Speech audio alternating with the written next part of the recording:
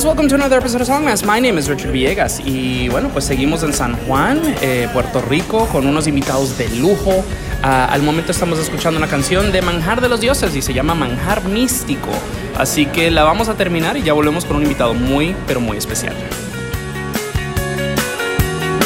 El vapor de tus esquinas tan caliente y oloroso está impregnado en mi memoria y me eleva a lo glorioso. La materia que me explica se transforma por tus dioses en orgasmos tan sabrosos, vibran cuerpos aún gozosos. Soy manjar místico, vino, pan y frutas verdes, que caprichos de la vida me deglutan hasta la muerte.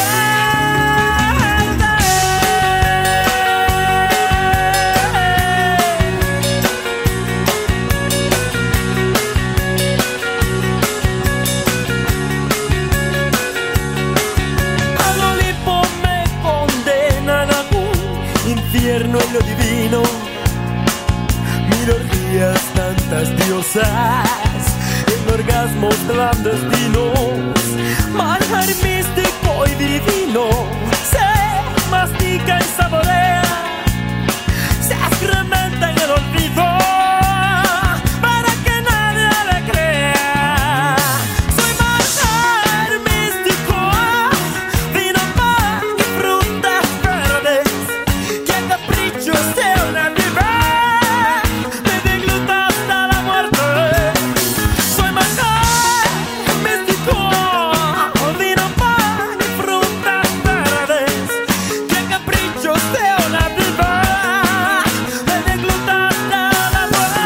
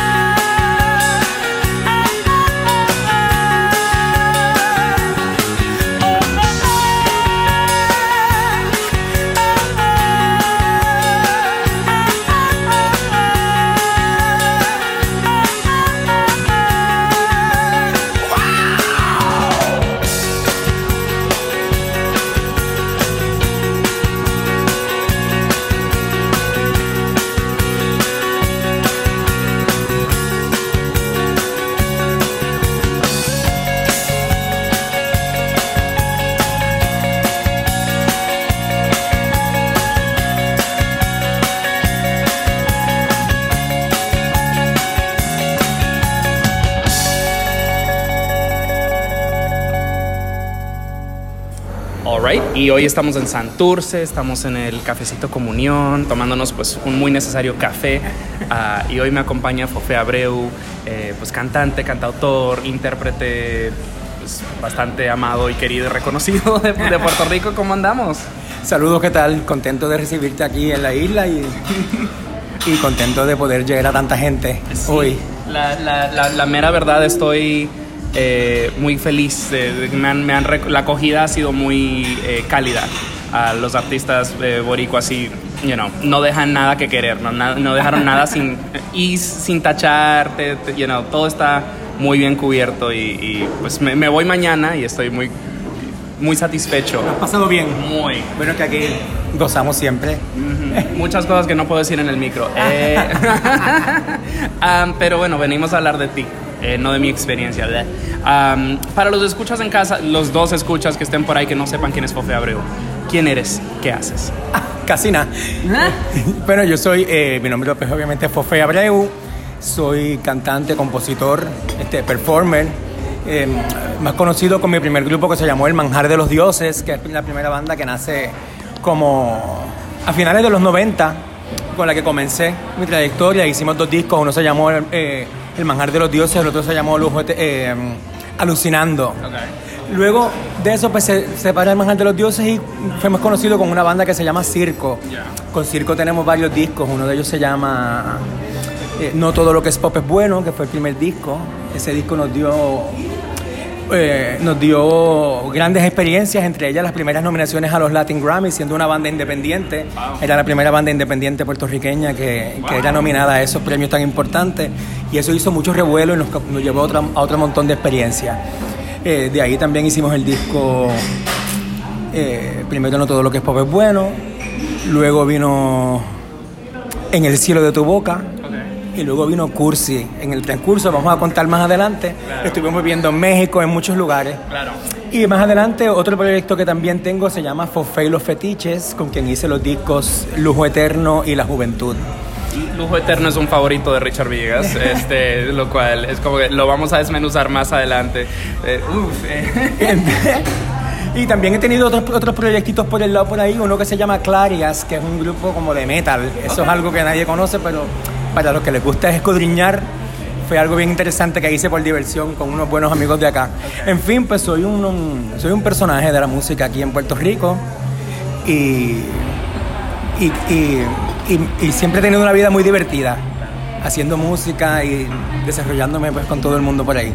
No, y se nota, o sea, a través de todos estos proyectos que hoy justo he estado escuchando los tres para ambientarme bien, o sea, definitivamente Fofé y los Fetiches fue mi introducción a ti y a tu obra, y es el proyecto que mejor conozco. He escuchado bastante circo, especialmente el último disco que salió, que se llama Adiós Hola, que también es delicioso, queridos escuchas. Creo que en ese disco están Si Tú Te Vas, La Tormenta, o me estoy... La Tormenta también, sí, La Tormenta también es de este disco. Adiós Hola es un disco que marca el regreso del circo al estudio de grabación luego de muchísimos años de no haber grabado juntos. Claro, sí, o sea, recuerdo que me llegaban las notas de prensa, era como que se reúnen después de 12 años, y yo, oh my God, sí, hay que correr. Sí, claro que estuvimos involucrados en otros proyectos, como ya te conté anteriormente, pues fue Los Fetiches en mi caso, y los demás compañeros pues en otras cosas.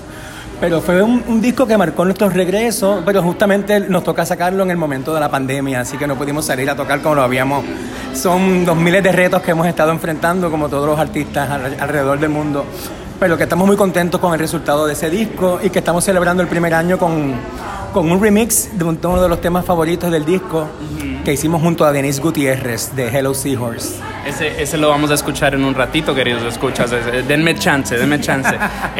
Y bueno, o sea, está hablando de que pues de nuevo Manjar de los Dioses empieza a final de los 90s, y de que pues este disco Adiós Hola sale pues 2020, creo. Y es una trayectoria extensa, larga, y pues sigues viviendo acá. Me contabas hace rato que viviste en México con la banda, con Circo un tiempo. ¿Cómo has visto, pues, de no, de que Circo es la primera banda independiente nominada a un Latin Grammy? Es como que te quedas, ¿qué? ¿Cómo crees que ha evolucionado esto de la industria musical? Algo muy general, esta bestia, este monstruo, en estos pues 20 y tantos años que ya llevas en esto. Bueno, la industria de la música siempre pasa por muchísimos cambios. No sabría ni por dónde empezar a decirte. Lo que primero que se te ocurre. Mi experiencia siempre ha sido mayormente en los ambientes subterráneos y underground, que es donde me gusta moverme a mí. Yo le doy mucho valor a esos ambientes subterráneos, a los bares pequeños, a los venues pequeños, que siempre continúan y que donde nacen las nuevas tendencias de la música. Y eso es importante porque aquí en Puerto Rico siempre se ha mantenido la escena de la música alternativa, siempre se ha mantenido muy activa, aunque mayormente la gente pues nos reconoce por el mundo del reggaetón, que es que se ha quedado con el mundo entero. ¿Seguro? En el ámbito comercial, pero en el ámbito de la música alternativa pues siempre, yo encuentro que siempre continúan muchas propuestas interesantes sucediendo aquí en la isla. No, pero me parece que hay diálogos, o sea, y eso es algo que me gusta mucho, que puede ser algo tan mainstream como el reggaetón, un Bad Bunny o lo que sea, pero igual están dando shoutouts al under, o sea, Buscabulla, que acaban de sacar canción con el disco de Jay Cortés, y hasta también entre géneros musicales, muchos de los rockeros, de los punks me han estado poniendo canciones de trap, o Fuete Billete, Dávila 666 es un gran ejemplo de esta, y es como que hay diálogos, y creo que eso también es el hecho. Es una escena muy prolífica la de Puerto Rico, pero también es pequeña. Sí, es bien interesante porque en Puerto Rico, que nos pasaba a nosotros cuando vivíamos en México, en Puerto Rico todo el mundo está mezclado. Los músicos de una banda pertenecen a otra banda y tocan unos con otras cosas y tocan diferentes géneros. Nosotros, cuando vivíamos en México en aquel momento, Circo, teníamos amigos de la escena gótica, teníamos amigos de la escena del electroclash, de los fresa, del rock en español, de todos lados. Y era bien interesante porque viviendo en una isla tan pequeña, pues estamos acostumbrados a mezclarnos, a entremezclarnos los unos con los otros y no dividirnos o subdividirnos en diferentes tribus, como sucede en las grandes ciudades como Buenos Aires y en el Distrito Federal, que son personas que a veces quizás los góticos y los de la música electrónica jamás se conocerían ni se mirarían en la calle. Y de repente, a veces cuando nosotros nos estábamos despidiendo porque veníamos a Puerto Rico, teníamos en la habitación del hotel un montón de amigos que son personas que nunca se hubiesen conocido, pero que por nosotros se creaba ese melting pot. Y eso sucede mucho aquí, claro, en Puerto Rico, que tú ves un músico de rock and roll y de punk que también puede tener un proyecto de trap. Y así por el estilo. Eso es algo que me encanta, o sea, y totalmente lo que dices, o sea, la logística simplemente pues tiene sentido. Hablaba con Suania Colón de Bajo Mundo y me decía, pues, o sea, sí, los metals y los rockeros y los punks como que no son es agua y aceite, pero si no trabajan juntos, pues están tocando shows para 15 personas en vez de 50. Eso es como que... Bueno, quiero hablar un poquito acerca de Manjar de los Dioses, que es la banda con la que abrimos este show. Cuéntanos un poco acerca de pues, esta banda que de nuevo ya tiene su estatus legendario muy concretado. Gracias. Bueno, el Manjar de los Dioses nace en Puerto Rico a finales de los 90, específicamente en el 1994. Fue cuando comenzó a llegar acá todo este movimiento que se conoció como el movimiento de rock en español. Fue una época muy interesante porque por primera vez en Puerto Rico la juventud puertorriqueña se identificaba con el rock cantado en su propio idioma. Y eso nos unió a toda Latinoamérica. Como tú sabes, nuestra situación política aquí en Puerto Rico, somos una colonia de los Estados Unidos y siempre se nos ha enseñado a menospreciar Latinoamérica y a querer vanagloriar e idealizar los Estados Unidos, ¿verdad? El ser gringo. El rock era música que se cantaba en inglés y para mucha gente era como ridículo cantarlo en español. Pero cuando empiezan a llegar estas agrupaciones como los fabulosos Cadillacs, Café Tacuba, y muchos otros que empezaron a venir, nosotros empezamos a identificarnos con nuestro propio idioma y con Latinoamérica.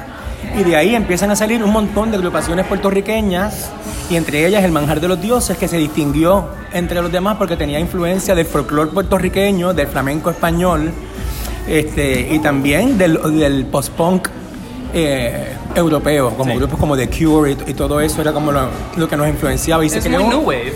Y se creó como una mezcla bien interesante y obviamente mucho dramatismo en el escenario. Siempre, no puede faltar. Que despuntó bastante. Entonces hicimos 2 discos. El primero se llama Manjar de los Dioses, con el tema Manjar Místico, que se convirtió como un gran tema ícono dentro de la cultura del rock cantado en nuestro idioma. Y nosotros recorríamos toda la isla, desde los campos hasta... En aquel momento se recorría la isla, íbamos desde los campos y todos lados. Entonces fue la primera banda que también comenzó a viajar fuera de Puerto Rico, una de las primeras dentro de ese movimiento. Hicimos conciertos en Los Ángeles, conciertos en Nueva York, y dio muchísimo de qué hablar. Pero se separó en el segundo disco, que se llamó Alucinando. Okay. Ahí se separa el Manjar de los Dioses y entonces surge la oportunidad de crear la nueva propuesta que es Circo. Que es Circo, ok. Quiero escuchar una canción más de Manjar de los Dioses y después vamos a clavarnos bien en Circo. Vamos a escuchar Alucinando con Rock and Roll. ¿Qué nos puedes contar acerca de esta canción? Bueno, Alucinando con Rock and Roll es otro tema emblemático de ese segundo disco.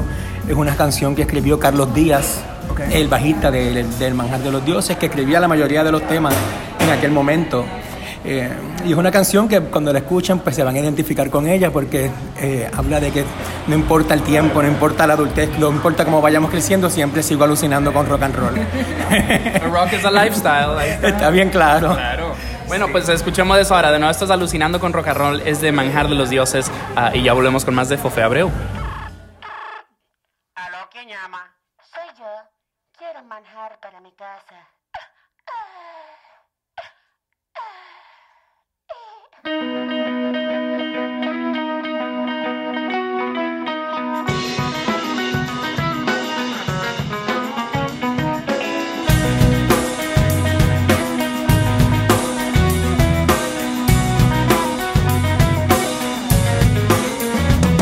Oh,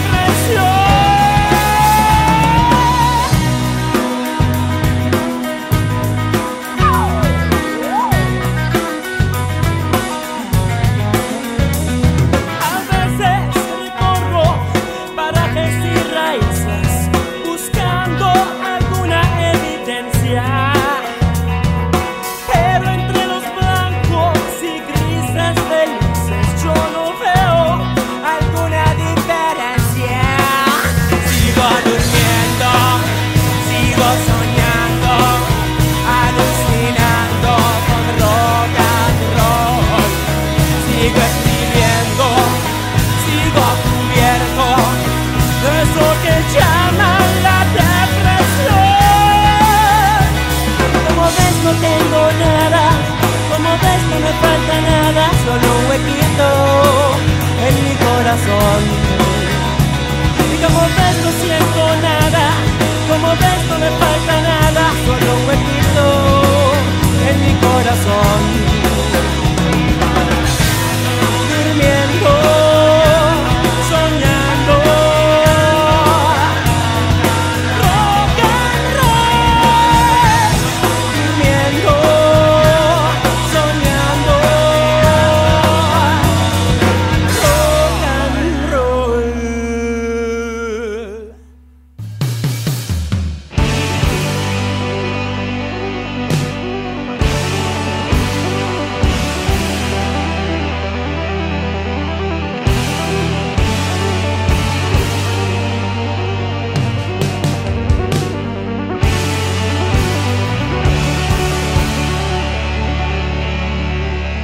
Si tú te vas, se quedará pensando en ti cuando no estés. Sabrá vivir soñándote, saliendo cada noche de su cuerpo a buscarte a donde estés.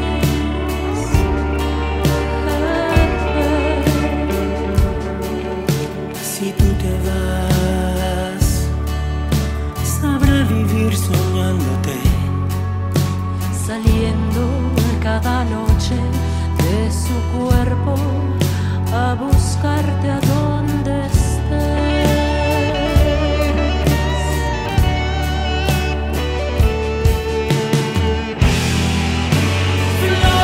Flotarán sus partículas radiantes,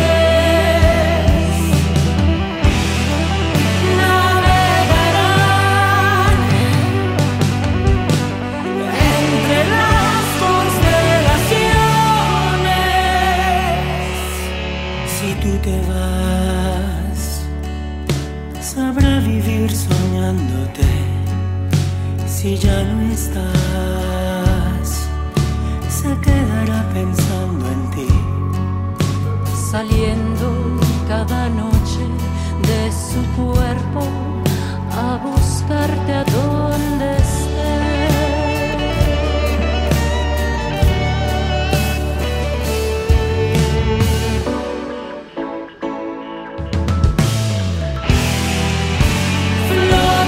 flotarán sus partículas radiantes, navegarán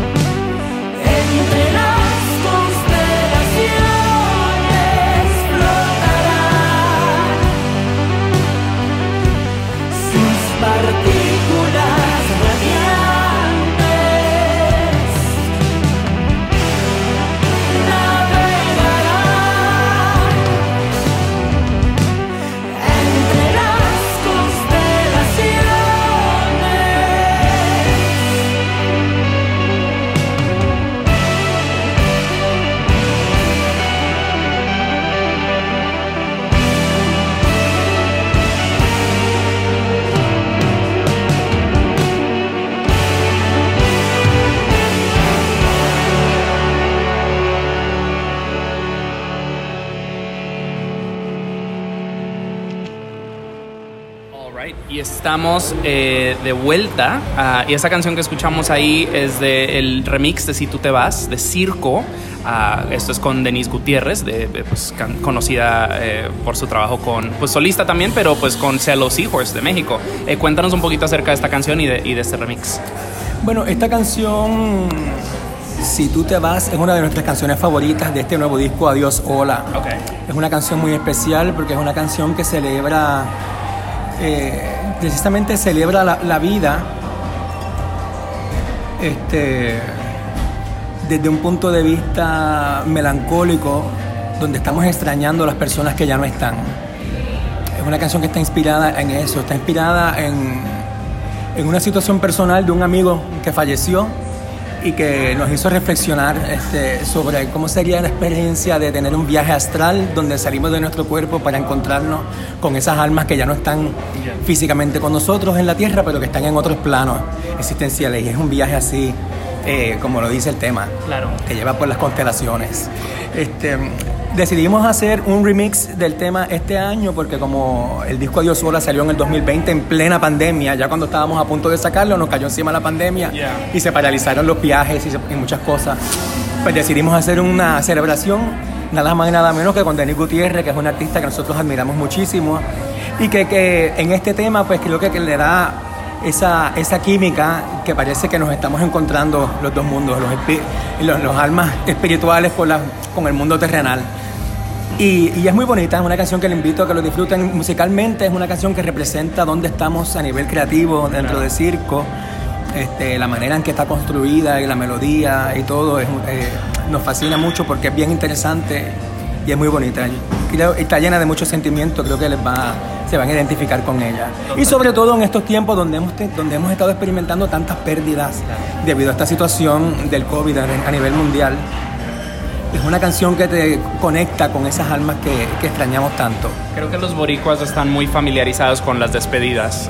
Y no solamente hablo de este plano terrenal, sino también de la isla. O sea, hay pues la diáspora, o sea, siempre tiene que moverse. Y en la pandemia ha sucedido el huracán María, o sea, la situación colonial de la isla. Ustedes, Circo, vamos en un segundito a hablar así de la génesis de Circo, pero ustedes se fueron a vivir a México. ¿Qué detona esa movida? Bueno, en aquel momento nosotros estábamos radicados primero aquí en Puerto Rico, pero nos fuimos a Los Ángeles. Okay. Y entonces en Los Ángeles estuvimos varios meses haciendo giras de conciertos por toda esa costa y también nos colábamos a México. Eso fue se dio de una manera muy natural que nos mudáramos a México por un tiempo y nos pasábamos varios meses en México, luego veníamos a Puerto Rico, hacíamos giras en Estados Unidos, regresábamos a México otra vez. En ese momento también nosotros firmamos un contrato discográfico con Universal Music México. Okay. Y eso es lo que hace que nos vayamos a vivir allá y a desarrollar nuestra carrera bastante en el DF. Entonces hablemos de la génesis de Circo.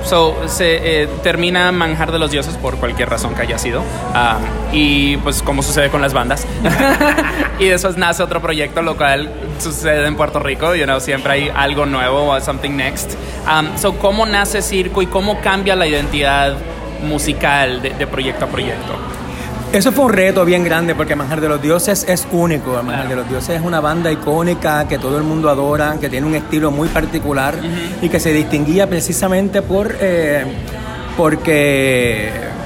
tenía influencias del folclore puertorriqueño. Y Circo es una propuesta completamente diferente porque ya va por unos mundos más del pop, por unos mundos más de la música electrónica. Es mucho más streamlined, como quien dice, es como que es marketeable.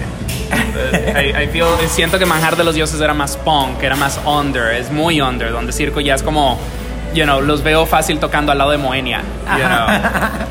Sí, entonces cuando se separa Manjar de los Dioses surge la oportunidad, ya estábamos había muchas propuestas para filmar internacionalmente con el Manjar de los Dioses. Okay. Pero entonces, pues al separarse Manjar de los Dioses, pues decidimos crear otro proyecto completamente diferente porque no queríamos meter gente nueva y seguir llamándole Manjar de los Dioses cuando ya no estaban los integrantes principales, ¿verdad? Los otros compañeros que le daban la personalidad.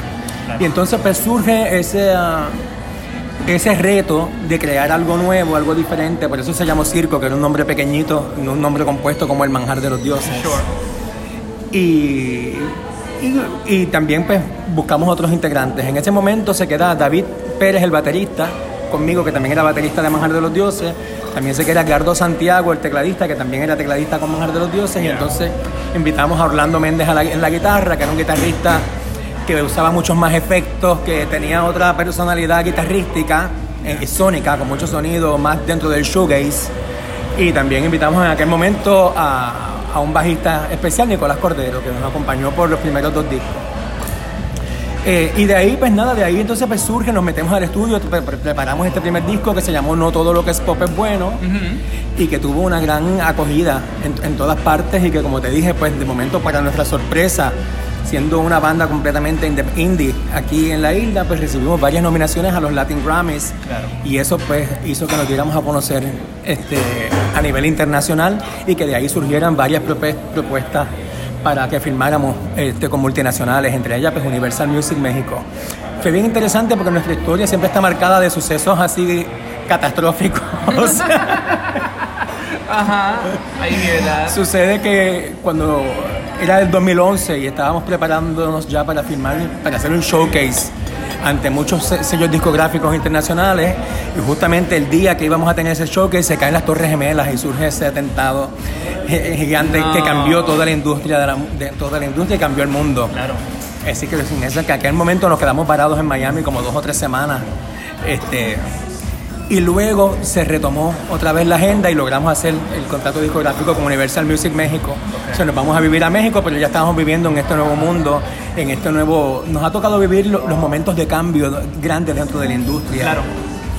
Varias de las bandas, específicamente las bandas de rock mayormente, están así de que que he entrevistado en esta serie, me han dicho así de que nos estamos muriendo por ir a hacer una gira a México o ir a vivirnos así 2 meses, así de que fuck it, you know. ¿Cómo crees que, porque estoy seguro que varios van a estar escuchando esto, cómo crees que, eso fue hace 20 años y hoy día ya es otra cosa, pero ¿cómo crees que vivir allá o estar allá, o nutrirte tal vez de una escena distinta, ¿cómo crees que eso ayudó, impulsó, que creciste artísticamente, que creció la banda artísticamente? No tiene que ser ni que México sea, Valhalla, o sea, simplemente es como que es otro ambiente. ¿Cómo crees que creciste? Pros y contras de esa experiencia, tal vez. Bueno, lo que nos hizo crecer bastante y valorar mucho también nuestra vida en la isla. Como hablábamos anteriormente, Puerto Rico es una isla pequeña donde los músicos se entrelazan en diferentes proyectos. Lo mismo alguien toca salsa, que toca rock, que si tiene que meterle mano al trap, le mete mano al trap. Y cuando fuimos a México vimos esas diferencias de tribus, las tribus que no se mezclaban unas con las otras. Claro. Y eso lo hizo interesante para nosotros, reconocer esa cultura de la gran ciudad, ya, porque tú sabes, viviendo en el DF con 200 millones de habitantes nada más, pues para nosotros era una experiencia completamente surreal. Y nosotros somos muy fiesteros, y en aquella época muchísimo más. Claro. Y cada noche nosotros recorríamos la ciudad de punta a punta en diferentes fiestas. Íbamos a una fiesta electroclash, íbamos a una fiesta gótica, después terminábamos en una fiesta fresa, y al final de la noche terminábamos en el Colmillo, en el Under, con los muchachos de Zoé y con las demás bandas, todos bien locos, todos bien locos, gozando. Claro. Y era muy interesante poder ver todas esas subculturas y esas diferentes tribus y poder mezclarnos con cada una de ellas. A veces pienso que eso también hacía que Circo fuera un poquito a veces difícil de comprender, porque no podías ubicarlo dentro de una tribu particular, precisamente porque nos mezclábamos con todo el mundo. Claro. Y eso fue, yo creo que lo más impactante de la experiencia de vivir en el DF. Como pues sean maleables, queridos escuchas. ¿En qué momento supiste que podías cantar? Eso desde pequeñito, desde siempre desde niño yo cantaba por diversión. Yo estudié en un colegio católico en mi pueblito de Isabela, en el noroeste de la isla. Okay. Pasé por ahí esta semana. Ah, bello. Viste que tiene las mejores playas. Bueno, llegué hasta Aguadilla, pero las vi desde el carro. Bueno, sí, Puerto Rico tiene playas preciosas por todas partes. Hello, la verdad.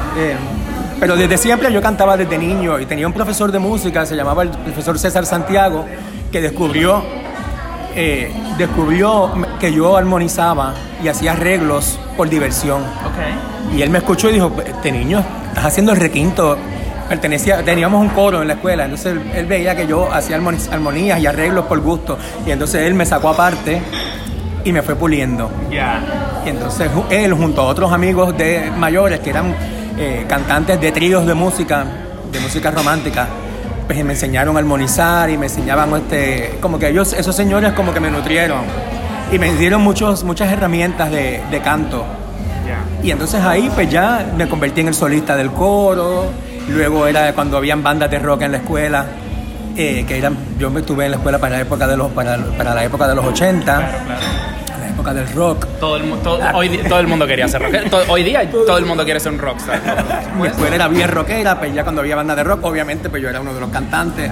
Y entonces siempre de ahí estuve involucrado en diferentes grupos. Entonces, ¿en qué momento evoluciona de que, ok, estoy cantando las canciones a teatralidad, a este personaje? Porque pues, mira, hay mucho rock en esta isla, you know?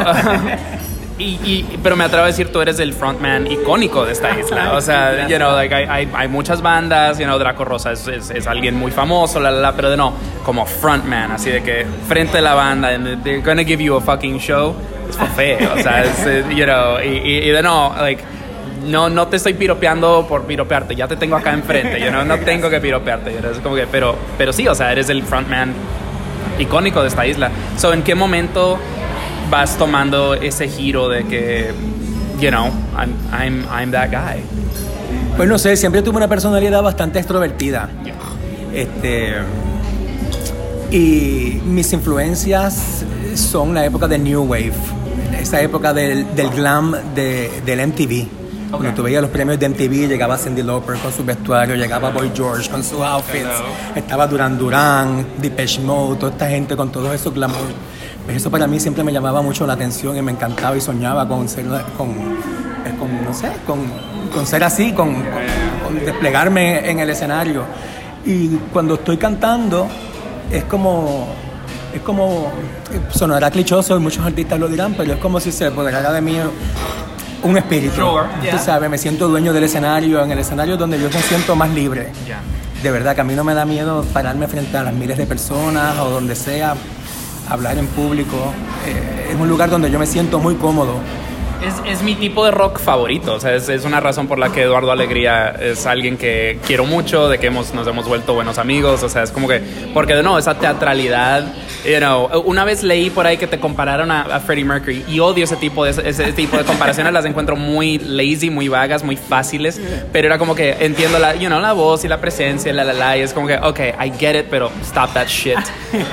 O sea, y de no, pero es algo que he notado acá en la isla, o sea, hay una cierta teatralidad en el escenario que es algo que amo, o sea, y pues creo que simplemente es esa identidad del sabor boricua que, you know, es incontenible. I don't know. Hagamos una transición musical, escuchemos otra canción de Circo. Tenemos Antes del Fin, que si no me equivoco, esto es de los comienzos de Circo, ¿no? Antes del Fin es del disco, si no me equivoco, es del disco Cursi. Okay. Okay. Sí, ese fue el último disco de Circo antes de Adiós Hola. Okay. Del hiatus. Sí, y Antes del Fin es una canción que invita a vivir la vida al máximo, aprovechar a vivir la vida con total intensidad, porque cualquier día se puede acabar. Y es una canción pues que ya viene prediciendo estos tiempos apocalípticos que estamos viviendo. Sure. Y que pues precisamente habla de eso. Antes de que me vengas a buscar, que podría ser la muerte, pues estaré mojado en otros brazos. Bueno, pues escuchamos eso ahora. Esto es Antes del Fin, obviamente es de Circo, y ya volvemos con más de Fofé Abreu.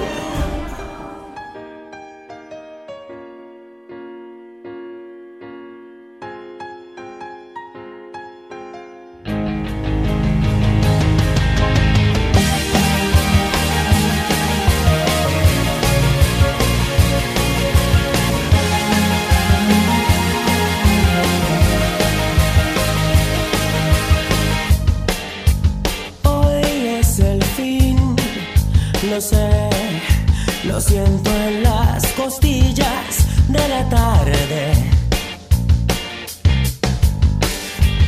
Va a oscurecer y sé también la noche hablará, dirá.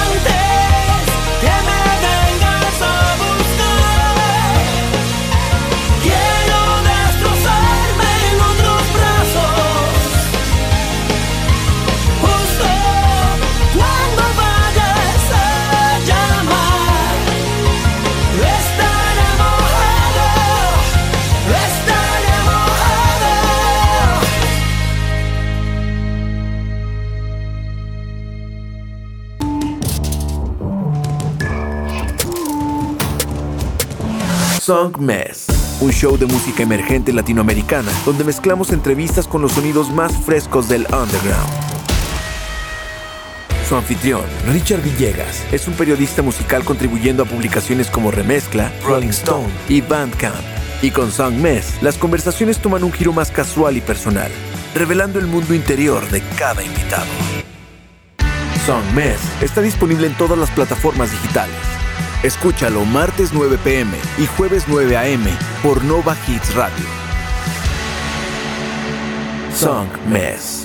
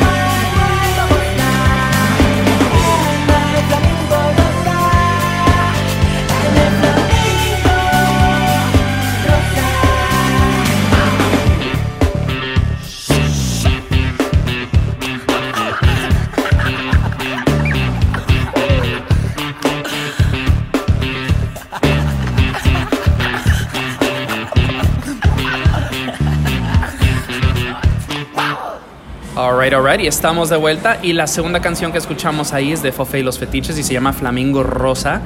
Estamos en otra era, otro capítulo. Cuéntanos de esta canción y cuéntanos de Fofé y los Fetiches. Bueno, una vez se separa Circo, decidimos tomarnos un receso indefinido.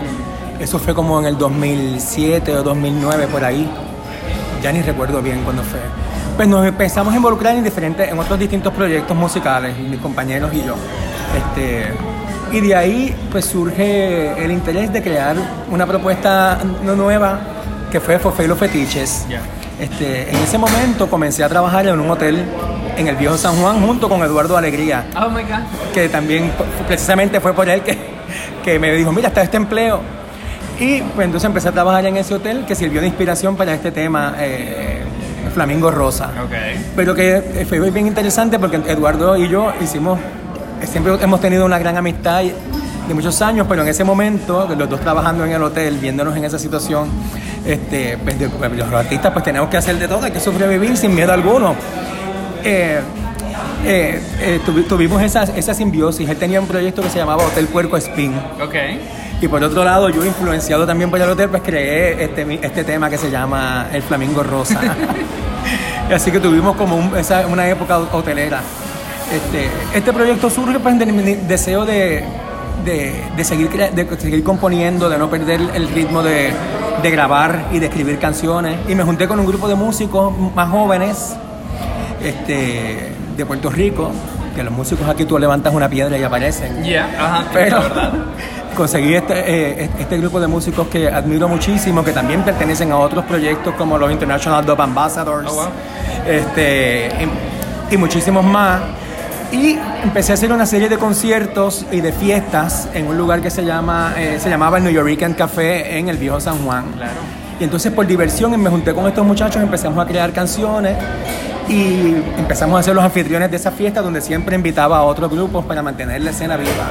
Esa gestión de hacer fiestas, de escribir sobre otras bandas, de hacer reseñas o entrevistas a otras bandas, es algo que yo siempre he hecho desde mi época de Manjar de los Dioses, para darle visibilidad a una escena de rock alternativo en Puerto Rico que anteriormente pues los medios comerciales no cubrían ni le daban la importancia.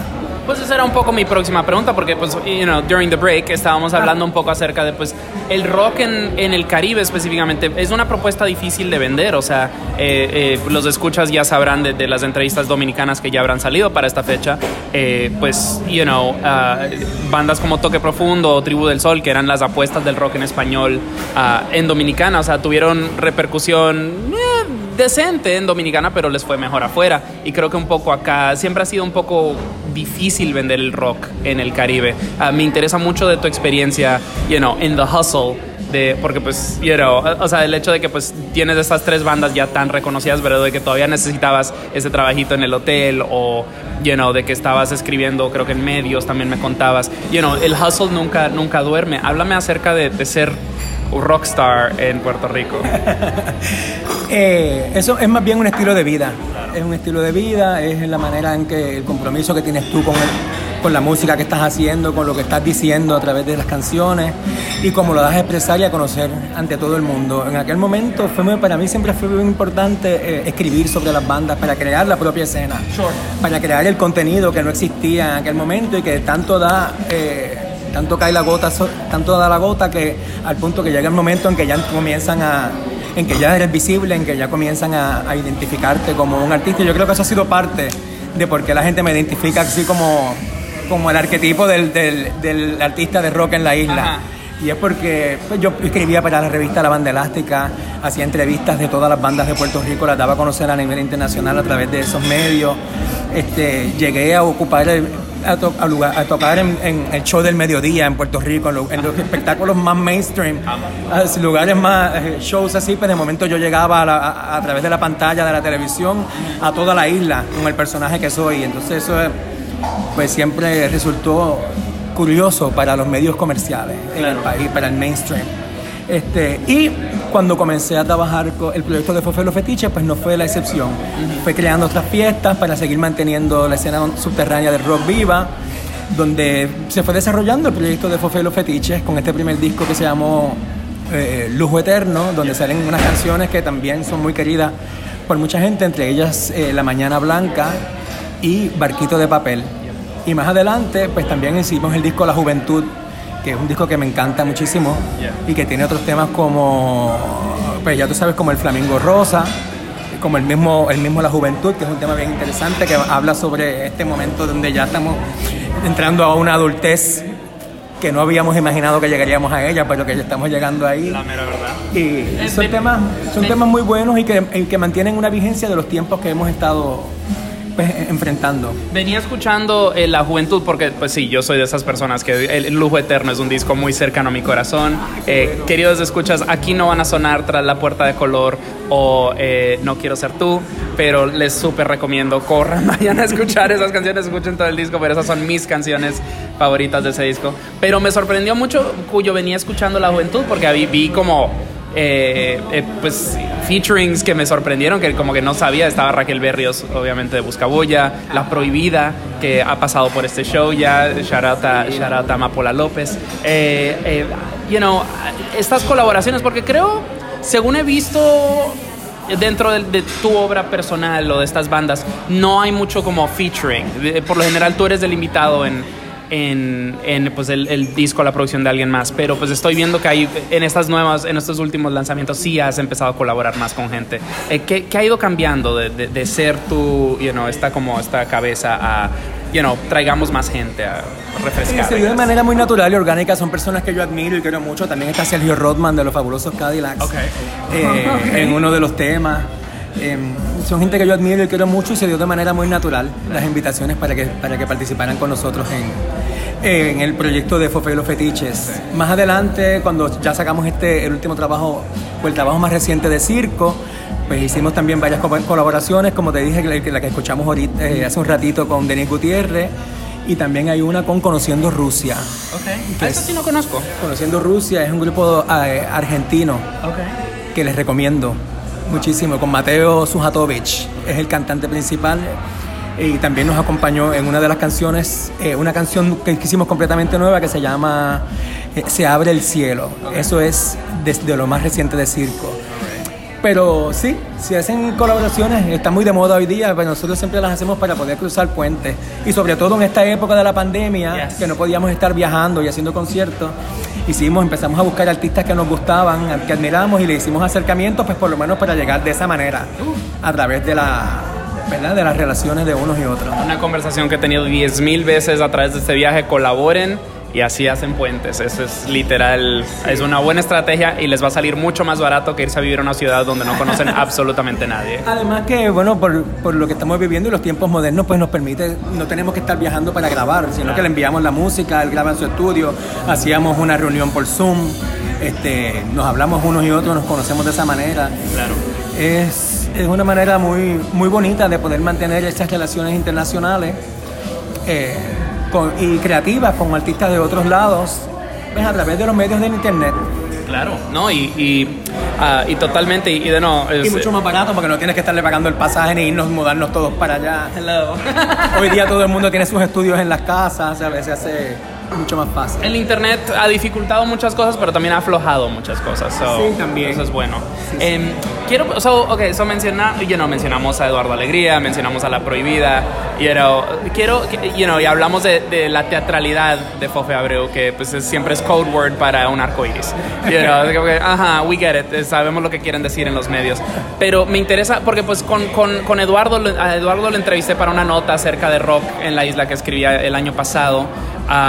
Y hablábamos de eso, de que pues hubo mucho como pushback del público al comienzo, cuando él salía al escenario, y de que les tiraban pues botellas y vasos a super aquello y demás. Y me pregunto si a ti te ha tocado, ¿cómo tú lo has navegado?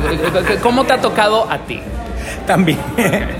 También nos ha sucedido. Nosotros nos tiraban, porque obviamente pues hay una propuesta queer dentro de todo esto, pero que, como te digo, está inspirado en el glam de David Bowie, de esta ambigüedad, pues en el escenario. Y los fetiches, o sea, come on. Sí. Por supuesto que hubo un momento, algunos festivales de rock aquí festivales playeros en Puerto Rico, donde una vez salimos, yo tenía una invitada especial, que es una bailarina performática de Kiss, María de Azúa, una ícono también, que a veces la invitaba a los espectáculos, yo jurando que estaba haciendo un show de toda altura, ella disfrazada de una superhéroe. De momento el público empezó a tirarnos con botellas y piedras, todo el mundo borracho, porque en un ataque de homofobia de público pensaban que ella era como un travesti o algo, y fue bien dramático, pero nosotros nos quedamos ahí, siempre en el escenario, hasta que salió la sangre, hasta que le dieron al baterista. Oh, damn. con una botella. Son retos que vivimos. Para mí es importante crear esa visibilidad, salir con todo el orgullo y la fuerza al escenario y mostrarle esas imágenes que quizás ya no creo que en estos tiempos ya la gente está mucho más abierta, pero que pueden ser retantes para el público y hasta chocantes en un momento, porque dicen, ¿cómo es posible que se atrevan a salir así? Y eso crea como que abre el espacio y crea respeto. algo muy interesante que me pasó desde Manjar de los Dioses, desde siempre, porque siempre he sido muy histriónico a la hora de presentarme en el escenario, era que mucha gente no podía creer que nosotros nos proyectáramos con esa seguridad. Ajá. Hay como esta mentalidad insularista en las islas y sobre todo en los países colonias como los de nosotros, que dicen, ¿qué se cree que es un artista de verdad? ¿Qué se creen estos que son de aquí de Puerto Rico, que salen así, que se visten? Y yo, pero tú no ves todos los artistas que te gustan que se visten cabrones y que se proyectan con esa seguridad en el escenario. Y eso primero tiene como una resistencia de parte del público, pero cuando lo sigues haciendo con la propiedad y con la seguridad, luego lo que me ha pasado a mí es que muchas de esas personas se convierten en fans de muerte, porque me pusieron a prueba y vieron que no me importó y que seguí proyectándome con la seguridad que quería proyectarme y el tipo de espectáculo que quería hacer. Pues al fin y al cabo eso es lo que es el rock, ¿no? Es un fuck you. Es como que... Fuck you. Yeah. Mira, sí, es un fuck you. No sabes cuál es mi orientación sexual, pero que estás imaginando mil cosas. Ajá. Pues imagínate lo que tú quieras. Y te los ganaste. Y entonces así como que las personas te ponen a prueba, pero luego cuando ven que tú continúas hacia adelante, que ven los logros que vas haciendo, luego todas esas personas se iban convirtiendo en fans totales y en aliados totales porque decían, coño, pasaste a la prueba. Never let them see you sweat. Y algo bien interesante, durante las giras en Estados Unidos, en México, en todo, siempre tuvimos que presentarnos, siendo una banda del Caribe, teníamos que hablar con ese estigma de que pensaban que no teníamos credibilidad. Pero como ustedes, si ustedes lo que hacen es salsa, ustedes lo que les gusta la música tropical en el Caribe, ustedes son maraca, conga y huícharo. ¿Y qué hacen con guitarras eléctricas ahí? ¿Qué hacen con sintetizadores? Nosotros, pues mira cómo te lo tocamos. Mira cómo te lo tocamos. Y pues eso siempre era un reto y nos ganábamos el público. Tengo 1000 historias de esas. Tengo una historia con Café Tacuba en la Huasteca, frente a 30,000 personas, donde nos tocó presentarnos y se fue la luz en ese momento. Yo tenía un megáfono bien colorido, bien lleno de muchos espejos en aquel momento, con el disco No Todo Lo Que Es Pop Es Bueno. Okay. Y el presentador del show me dijo, ¿me prestas tu megáfono para poderme dirigir al público? Porque se había ido la luz de momento. Y el presentador dice, ¿están preparados para ver a Café Tacuba? 30,000 personas. ¿Están preparados para ver Café Tacuba? Para contener toda esa masa de público. Hello. Que estaba así como que se fue la luz, no va a haber show, ¿sabes? Estaba la gente enardecida. De momento llega la luz, estamos Circo listos para tocar. ¿Están preparados para ver a Café Tacuba? Llegó la luz, ¡le presentamos a Circo! Y tuve que salir ahí con ese público que lo que quería era ver a Café Tacuba. Of course. Pero nos lo ganamos. O sea, salimos con toda la seguridad del mundo. Es una adrenalina que he vivido muchas veces. Y fue bien interesante, fue bien bonito, como el público se fue enganchando con nuestra música al punto que nos pidieron otra canción al final y todo fue alegrías y felicidades. Ah, genial. Pero así hemos tocado con las víctimas del Dr. Cerebro, por ejemplo, en Anaheim, que ese público también es bien fuerte. Se conoce el público por el llamado portazo. Es un público que si no entran, te rompen la puerta del negocio y entran y andan con monedas para tirarle a la banda de apertura. Pues si no les gusta, te acaban. Ya. Y nosotros salimos ahí con toda la fuerza del mundo. Le metimos mucho más fuerza a las canciones. Yo con una jacket de cuero fuerte. Okay. Y terminamos ganándonos el público también. Son retos bien interesantes que hacemos frente al escenario. Retos de mostrar tu personalidad y quién tú eres, con la honestidad de quién realmente tú eres, con tus manerismos, con todo la rimbompancia que nos caracteriza, y que logramos validarnos frente a público. Es una adrenalina que no cambio por nada. Hay ciertos talentos que you can't fake it in the studio.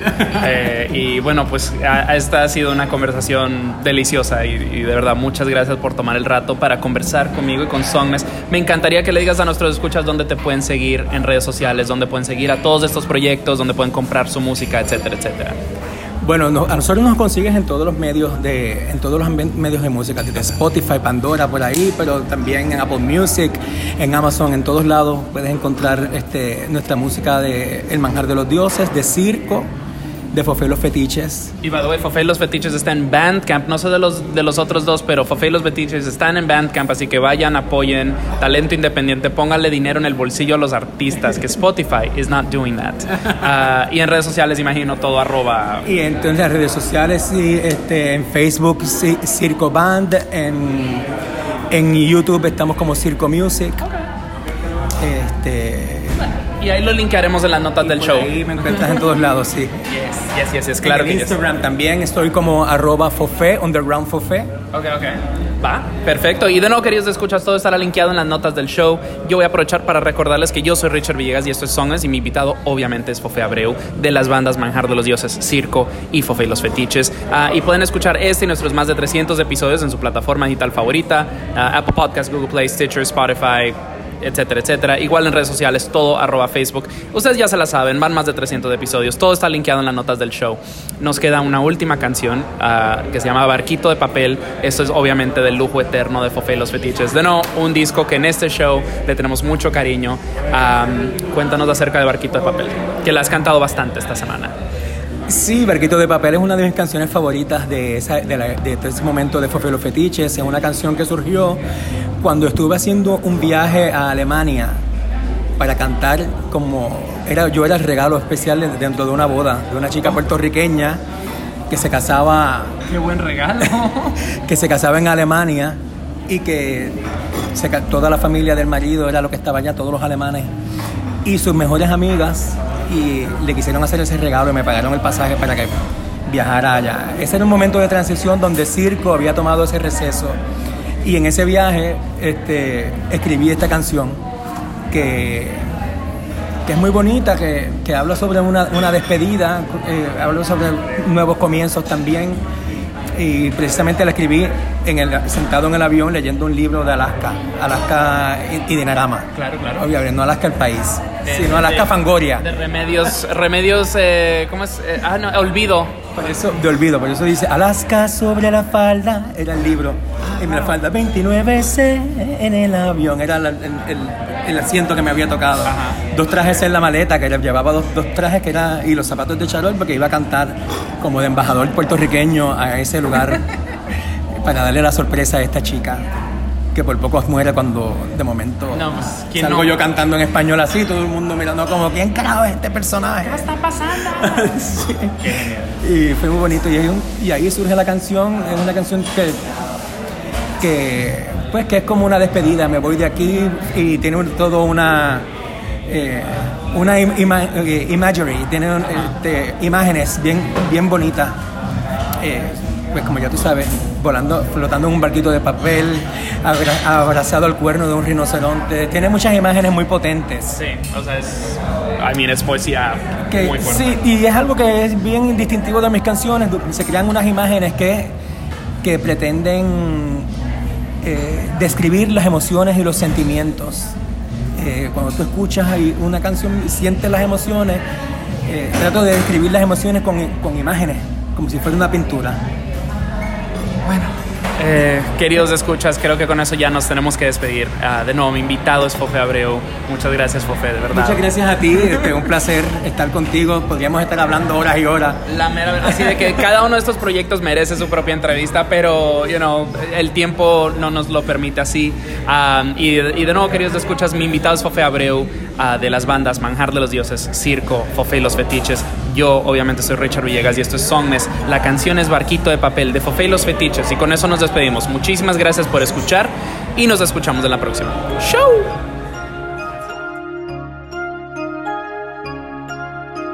Alaska sobre la falda, 29C en el avión, 2 trajes en la maleta y los zapatos de charol. Con los ojos desafía la ansiedad que se va.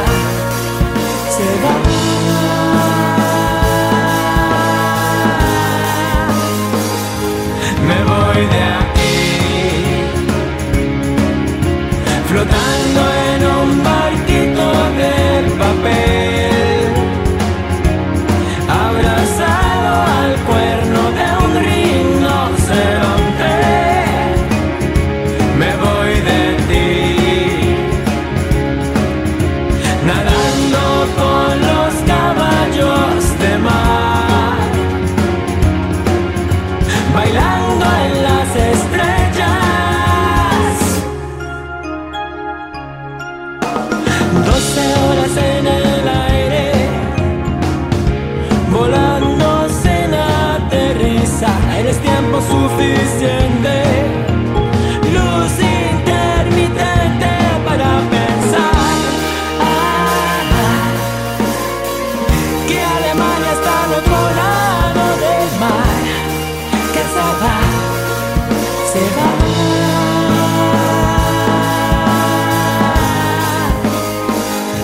Me voy de aquí, flotando en un barquito de papel, abrazado al cuerno de un rinoceronte. Me voy de ti, nadando con los caballos de mar, bailando en las estrellas.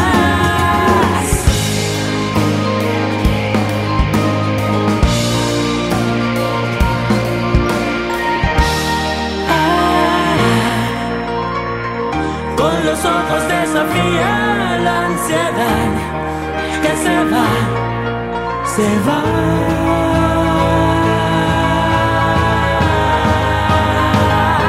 Me voy de aquí.